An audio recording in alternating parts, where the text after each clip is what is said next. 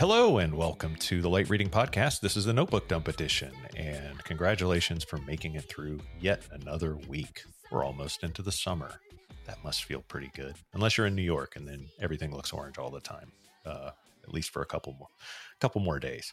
My name is Phil Harvey. I'm an editor here at Light Reading. I'm joined by Nicole Ferraro in said New York, in the orange capital of the world, Jeff Baumgartner in Colorado, and Kelsey Zeiser, who was in Ottawa but did not start a forest fire. But now she's back in the Carolinas, probably North Carolina today, I would imagine. Yes. Okay. I always get that wrong. This time I got it right. That's very unusual.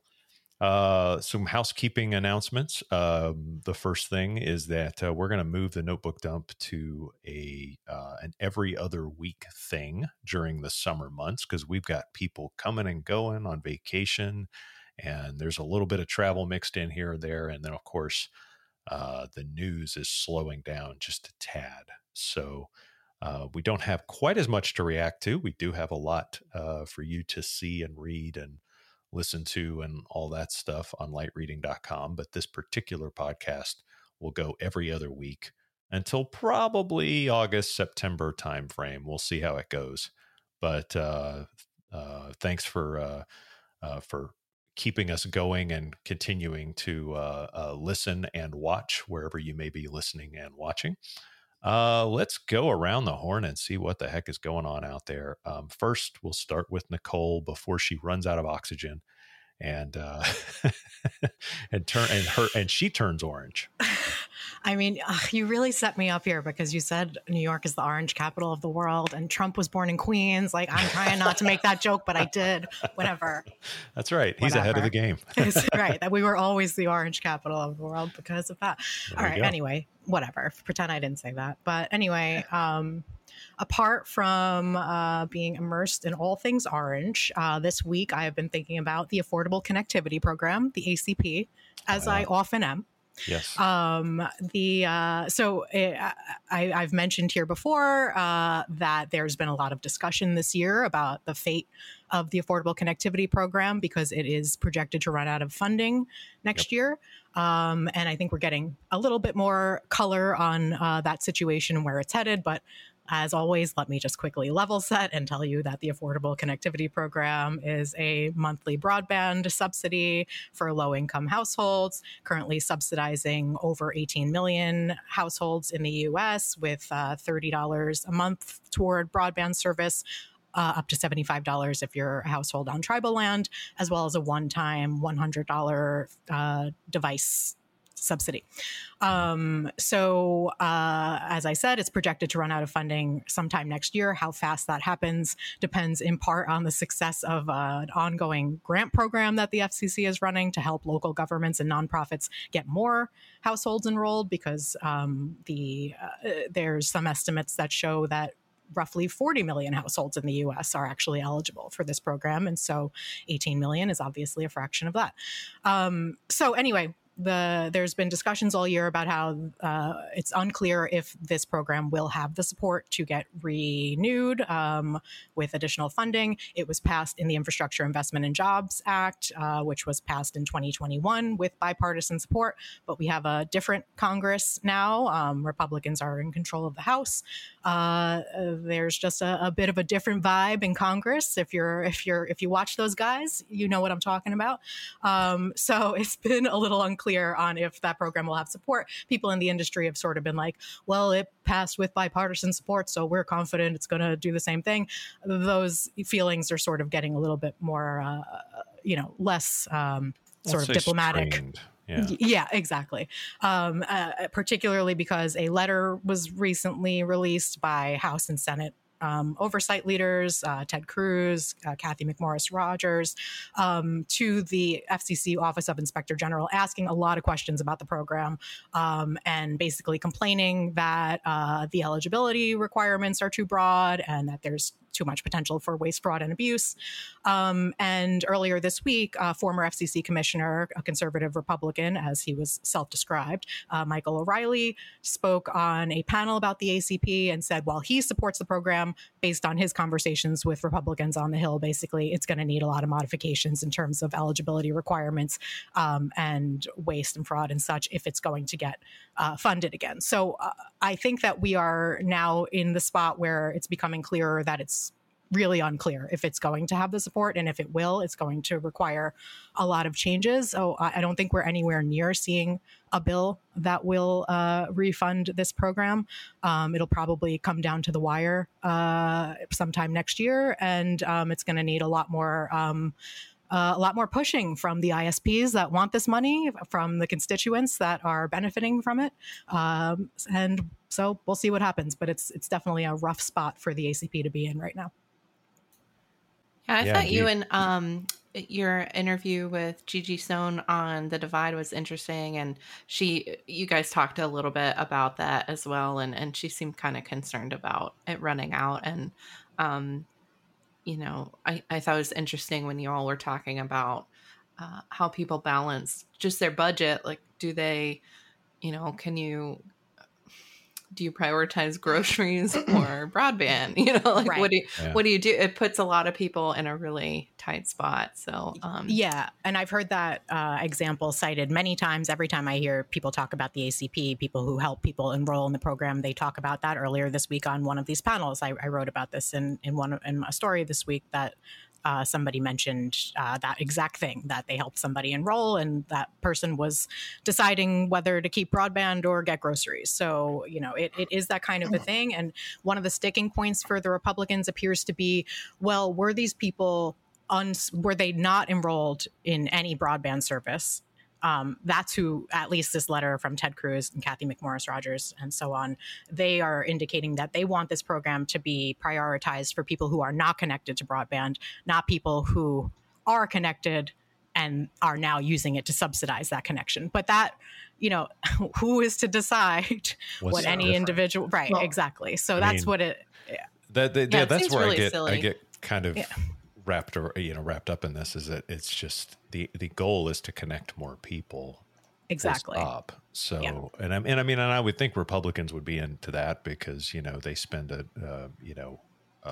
especially Mr. Cruz spends an inordinate amount of time on social platforms and not as much time doing his job as he actually should. He hasn't done a damn thing for this state. So it's interesting that they it's interesting but that wasn't even a joke.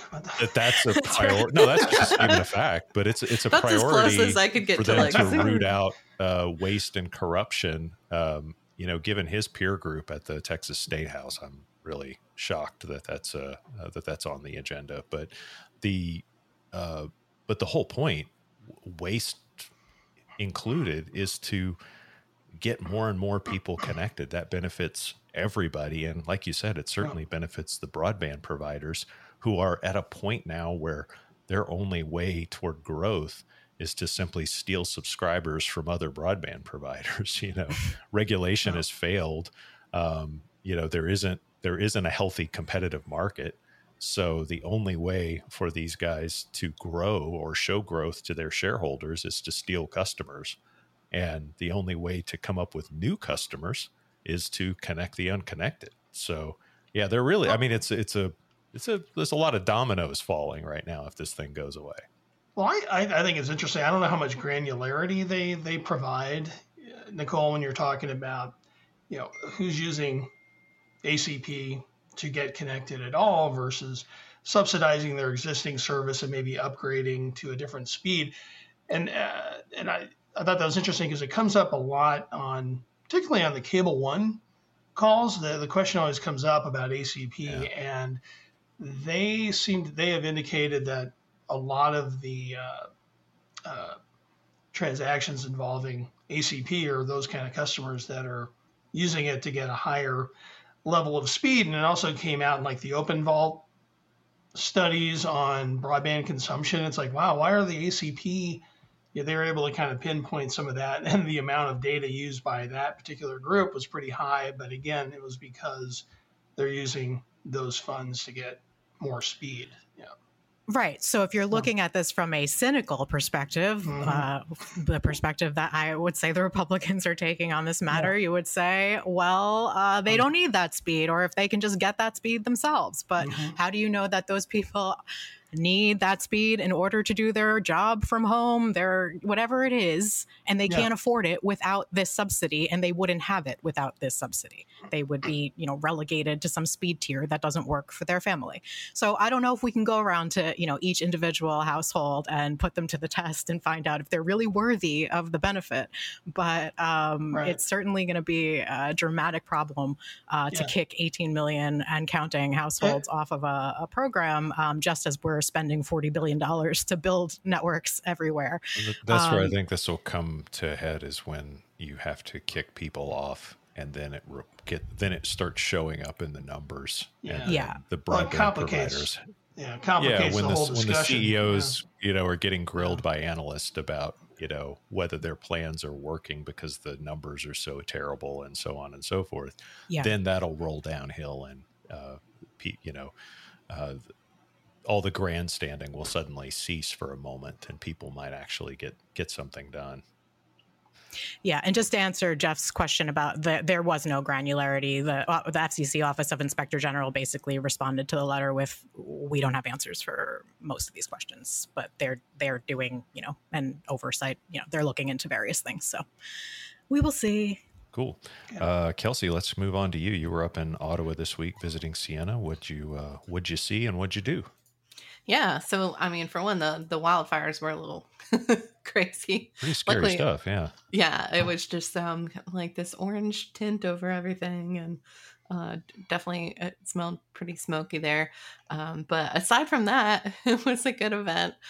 So Sienna was hosting their Vectors event, which they do every couple of years. The last one I went to was in 2017, and, the pandemic kind of derailed all the in-person events, but it's for media analysts and their customers, and it's hosted at their Ottawa lab. And they talked a lot about the WaveLogic 6 modem, which is their 1.6 terabit service, which kind of leapfrogged what a lot of the optical industry is doing. A lot of their competitors are focused on 1.2, but they went ahead to 1.6, which is going to be, I think, generally available next year.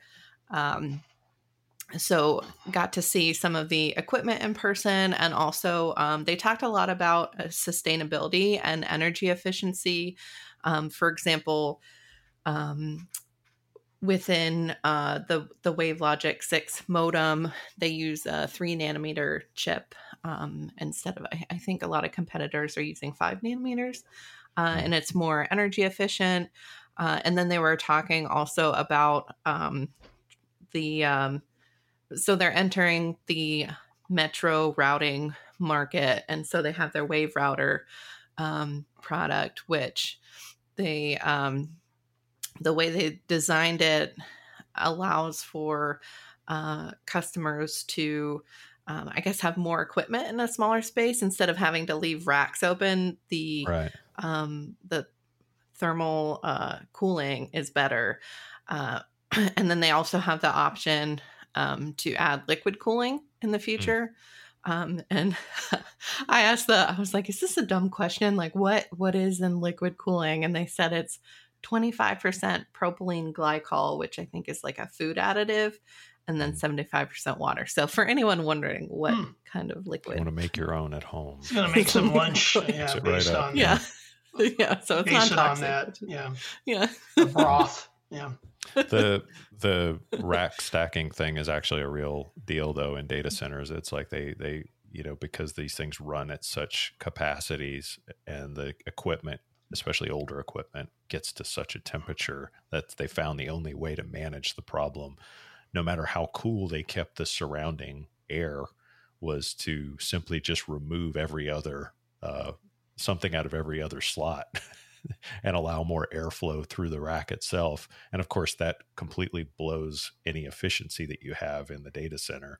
So it's good to hear that they're addressing that, because one problem leads to another. The more bandwidth, the more miniaturization of components, the more likely you're going to have this concept of thermal runaway or sort of equipment just simply overheating because it's moving too much, too many bits around on a circuit board. Yeah, they said they were talking to a customer that, like, in a typical chassis, if you're going in and like removing a component from the back, they had to use oven mitts. And then this woman was keeping like a liter of water with her because she would get so hot. She would go through all the water while she was doing it. And it's hard to access from the back. So the liquid cooling's kind of interesting. Like, they're like, okay, go ahead, you can touch it. And I'm like, all right, I'm trusting you. But it was fine. It was totally cool. I didn't need any oven mitts. And didn't leave any scars on your hands. Could be a lawsuit in the making here. Yeah. Well, it wasn't even the wildfires that got me. Well, I was going to say, this is a very, very like fire hazardy trip. So yeah, a lot of heat. I'm very surprised this ended with you at home and not in the emergency room. Very glad of totally that. Fine. So if you're watching on the site, so in the next few days, as you're hearing this, Kelsey will have some podcasts that she recorded from Ottawa. So we'll have kind of continuing coverage of Ciena, throughout. They are the market leader in optical networking, and so obviously what they say dictates a lot of what direction the market is going.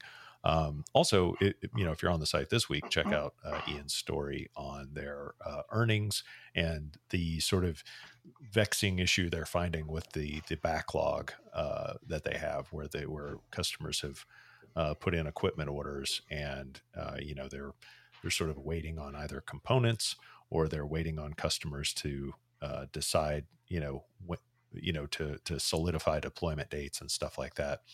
In my opinion, some of these fall under good problems to have because it's like a pile up of orders means that there's orders. But there is some, Ian gets into all the issues there about, kind of what that means in real life and in real time when a company's trying to sort of struggling to keep up, even when it's, ahead of the market in a lot of ways. Jeff, what the heck did you do this week?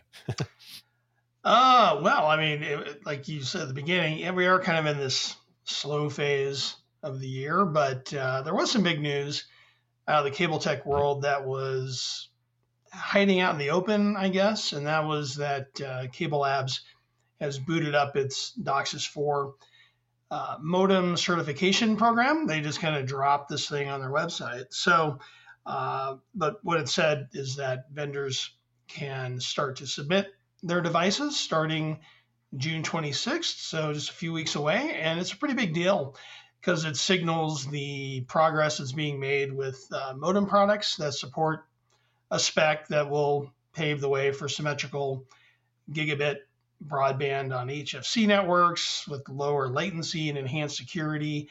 DAA is a requirement, so the hope is that DOCSIS 4.0 is also going to bump up the reliability of the network. But the big question, I think now is like, who's going to be ready to go by later this month? And I put questions out to all the vendors about their plans. And at this very moment, nothing has been confirmed by any of them. But they all lost your number, huh? Yeah. Who? What? Yeah. So we'll see, though. I mean, I think they're all like double checking. What should we tell him? Yeah. So. Yeah. Right. But, let's all get together and get our story straight. Yeah. Exactly. Yeah. And is CableLabs okay with this? I mean, I think that there's a lot of that conversation going on.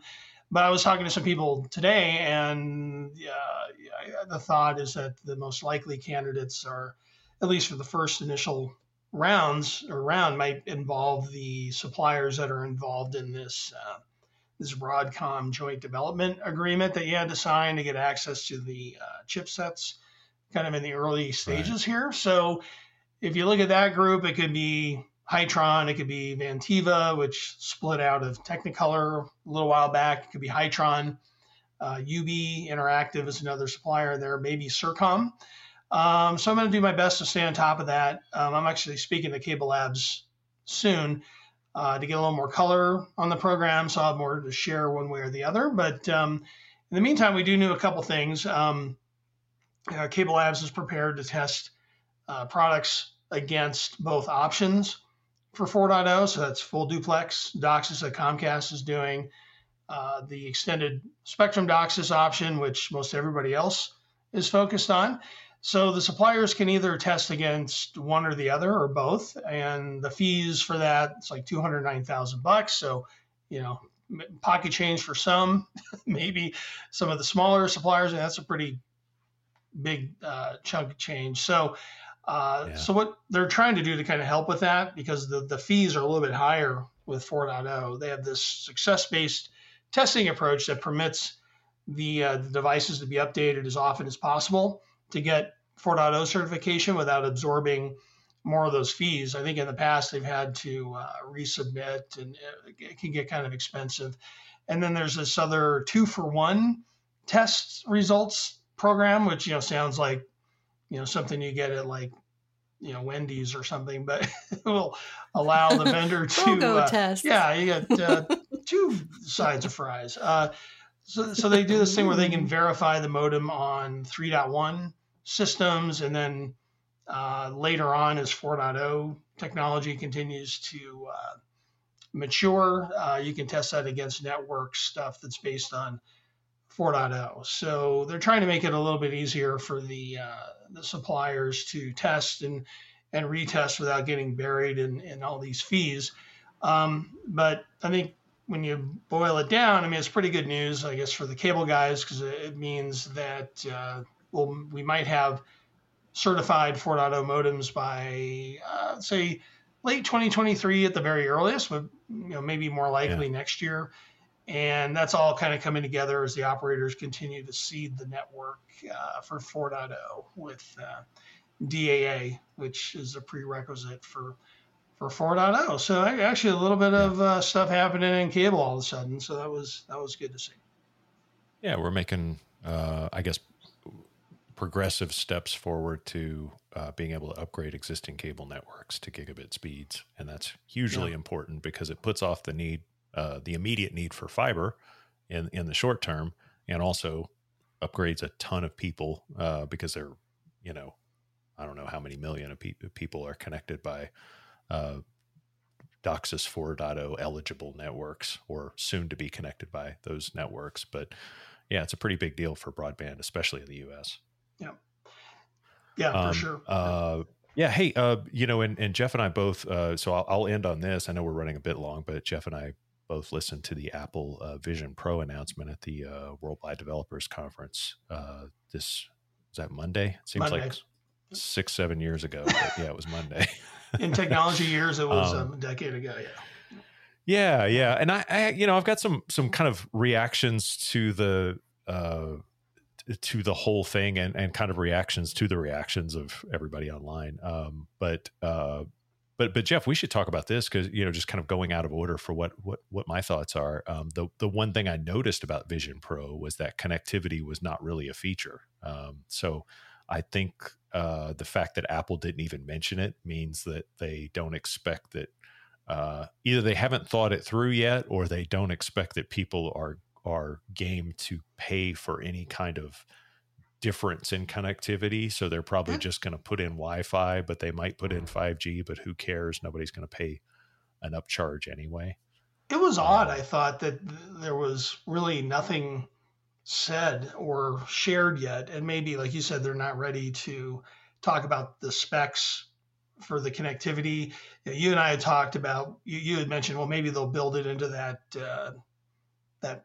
device that the little hang battery off brick. Battery. Yeah. Maybe they put it in there.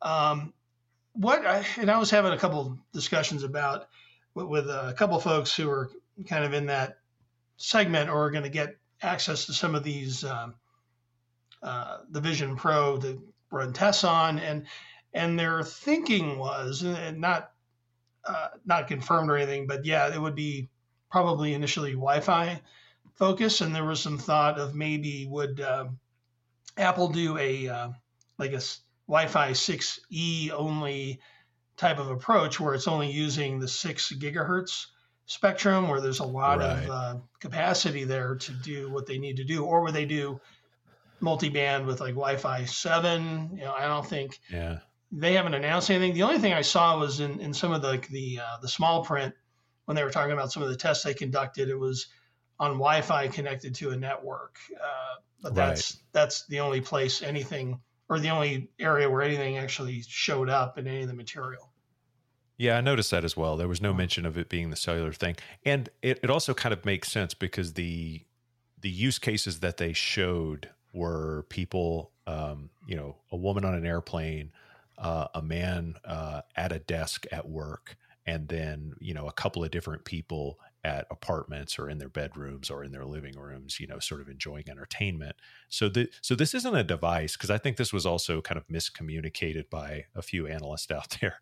This is not a device that people are going to wear anywhere. It's not Google Glass. They're not leaving their house with this thing on. It doesn't seem to be that kind of device. And Apple was pretty careful not to show that off. And so I think that takes down the expectation that we're going to have any kind of cellular connectivity, at least at first. I do think they've left the door open, because one of my other observations about what was interesting in the whole thing was that what they've actually done, if you just put the device aside for a second, is they've created a new user interface for our computers and other devices. Spatial computing does kind of give you this ability to use a Vision Pro type of device to tether to a laptop, but basically to create screens at eye level as big as you like and as many as you like. I'm sure there's limitations on it, but I can see people in creative fields where they're designing, where they're editing, where they're even doing high intensity, photo work on high res photos, or video editing, or even sound editing, where they can have kind of a tactile feel for the timeline and stuff like that. I can see a new UI that uses the space around you to be incredibly valuable and incredibly useful and super efficient, especially if you can keep those multiple windows open. And that has a knock-on effect to the Mac, because one of the other things Apple is high on right now is the fact that they have finally weaned themselves off of Intel chips.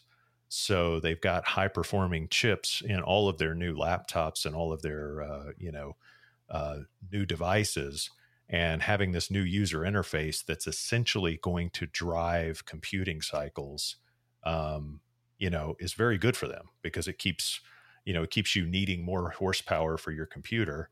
And the more horsepower you need, the better these devices perform, the more aggressive you can get with opening windows and, having things playing on one side. Like you could literally have, 2 or 3 playoff games going on while you have your conference call over here. I'm not saying I'm going to do this. That's a Nicole use case for sure. I was just thinking things that Nicole and I will never. During the NFL playoffs, there's probably no way for me to say that I'm going to do that. But Nicole would be watching like Senate hearings on one side, That's Senate true, hearings yeah. and Tony Broadway. performances. Yeah, exactly. Yeah. She could have. It's my personality. Could have some Broadway stuff going on. Senate hearing in one corner, and then maybe the security camera from her building. Perfect summer vacation. He sees all. Yes. But anyway, I thought the whole idea of Apple just sort of, the device is one thing, and whether people are going to like Vision Pro or not, I don't know. I'm not an expert in that sort of thing. But one quick thing about the last sort of observation I have is the price.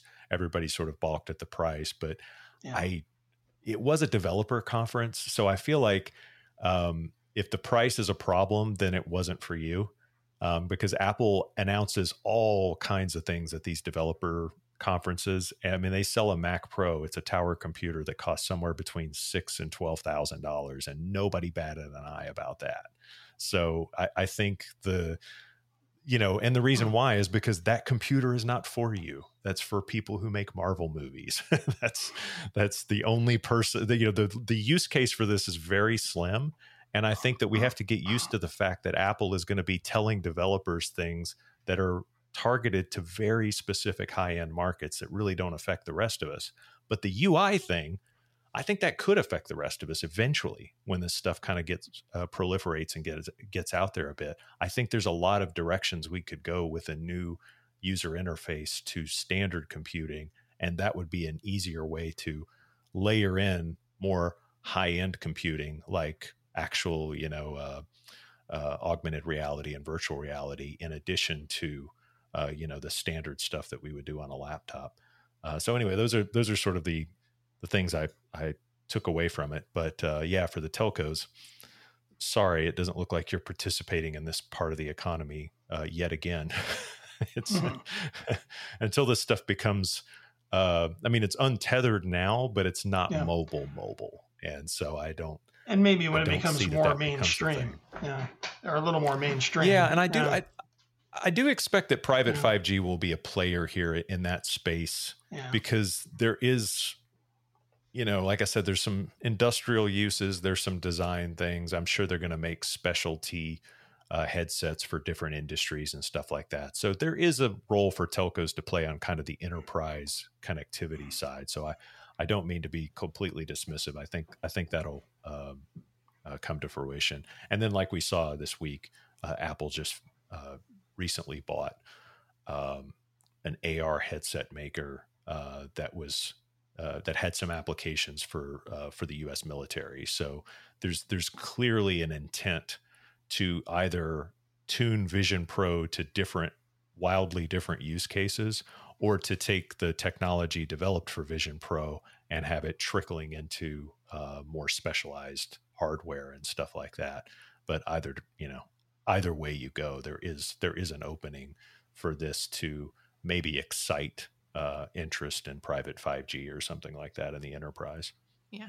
Also wonder if eventually there might be different tiers of the product, just like they've kind of done with everything else, like having, when the iPod was big, you had the Shuffle and the Nano and all kinds of different price points and capabilities. So maybe they'll have like a monocle one. It's like cheaper. If your life wasn't hard enough, now you can wear a monocle and get picked on constantly. That's awesome. That is so funny. Yeah. I can totally see that showing up too. That's one thing you just don't see. With their big old mustaches and vaping. Maybe some steampunk goggles instead, like a smaller version. But yeah, it's gonna. I think there is going to be. Let's get to our flash poll. I mean, would you buy a device if of this sort if Apple's Vision Pro or Apple's next variant of Vision Pro had dropped to $1,000 or below? As the person in the group with an Oculus, I feel I have to speak up. I only have this device because the pandemic came along, and my brother and we used to have a fun habit of meeting up every couple of months and watching an obscure movie. And so we decided during the pandemic to get Oculus headsets and do that. So we were able to do that, but it cost me I think it was like $300 at the time. Yeah. And that was like pushing it. That was only because I was losing my mind, and my brother kept asking me to do it. But so no, I $1,000 still too much. $3,000 no, and I'm pretty sure the price point on this starts at $34.99. So I think that is the starting price. I'm not sure if there's tiers that are going to be lower. I think it'll do the iPhone thing. I think it'll have the initial price, which will be too high for most consumers in most places for most uses, but then eventually they'll have stacks of devices. They'll have one that's kind of this is for sort of more of the mass market, and then they'll probably come out with a $6,000 or $7,000 version that's a little more high end for things, or they'll specialize and go into different verticals, because like I said, there might be they might actually sense that there's a bigger need for specific high-end verticals and maybe they don't really care as much about the consumer market on this. But I totally agree. I don't know if I might buy one for $1,000 if it truly unlocked the computer in the way that they demonstrated, because I'm not really into I'm not going to play games on it or do whatever, but I would think that price is still a bit too much for most people. Yeah. Also, just for what I think I would use it in a similar way to Nicole. Like I was reading about the, different FaceTime how it would kind of change FaceTime and, watching movies together, but that's contingent on the other person wanting to buy it as well. Yeah. So I don't know. I have a hard enough time just with my mom on FaceTime, getting her to turn the camera properly. Sorry, Mom. Just gonna throw it there. Now she's gonna FaceTime you. I'd be like, Mom, turn it around. Yeah, I don't think. Yeah, I think it would have to go a little further below $1,000 for me to give it any serious consideration. I mean, I've had a couple of VR products, not an Oculus, but like whatever that one that you connect to the PlayStation, and that was like more for games and stuff. And I thought it was an interesting experience, but there was kind of a novelty to it, and it kind of wore off. And I was like, I don't really use it enough. So I think that would be my fear. But it sounds like they do the way they're putting a lot of different use cases. Maybe the usability is a little bit improved or expanded, to consider it. But I think for me, it'd have to get into that $700 range to even be considered. Yeah, the one use case I saw that was a little far-fetched, in my opinion, was although it seemed cool, but the woman who put it on the airplane and was like, suddenly surrounded and, kind of blocked out the world or whatever. I love the idea of completely losing yourself in a movie while you're on an airplane, but to do that, you'd have to pack the damn thing and carry it on the airplane and then fret about breaking it the whole time and everything else. And it's just like, yeah, exactly. And you'd have to pre-download anything you wanted to watch, because Wi-Fi on airplanes is always touch and go. And can you imagine being in the middle seat and like, what if you're like interacting with it and you're just slapping everybody next to you and causing a ruckus? I don't think that would be me. I'd be like, "Well, sorry." I don't think you'd be doing too many hand motions in that scenario. But yeah, the whole idea of like, what I really wanted to see was the picture of her getting through TSA and up to the gate and that sort of thing. It's like, that's the reality I want to skip over. The only thing that would work, Kelsey, is if it was like a Tyrannosaurus Rex simulator. They have little short arms anyway, so you could maybe do that. But yeah, you couldn't. Yeah, right. Mine looked kind of like a bunny. Yeah. All right. Well, if you have a Tyrannosaurus Rex game and you are a developer, and boy, this market's getting smaller all the time. I'm not really sure where that goes. I tell you what.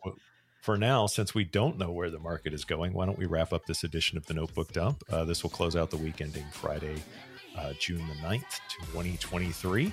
Thank you all for listening. Thanks for watching, and we will see you next time. Unless it's orange outside.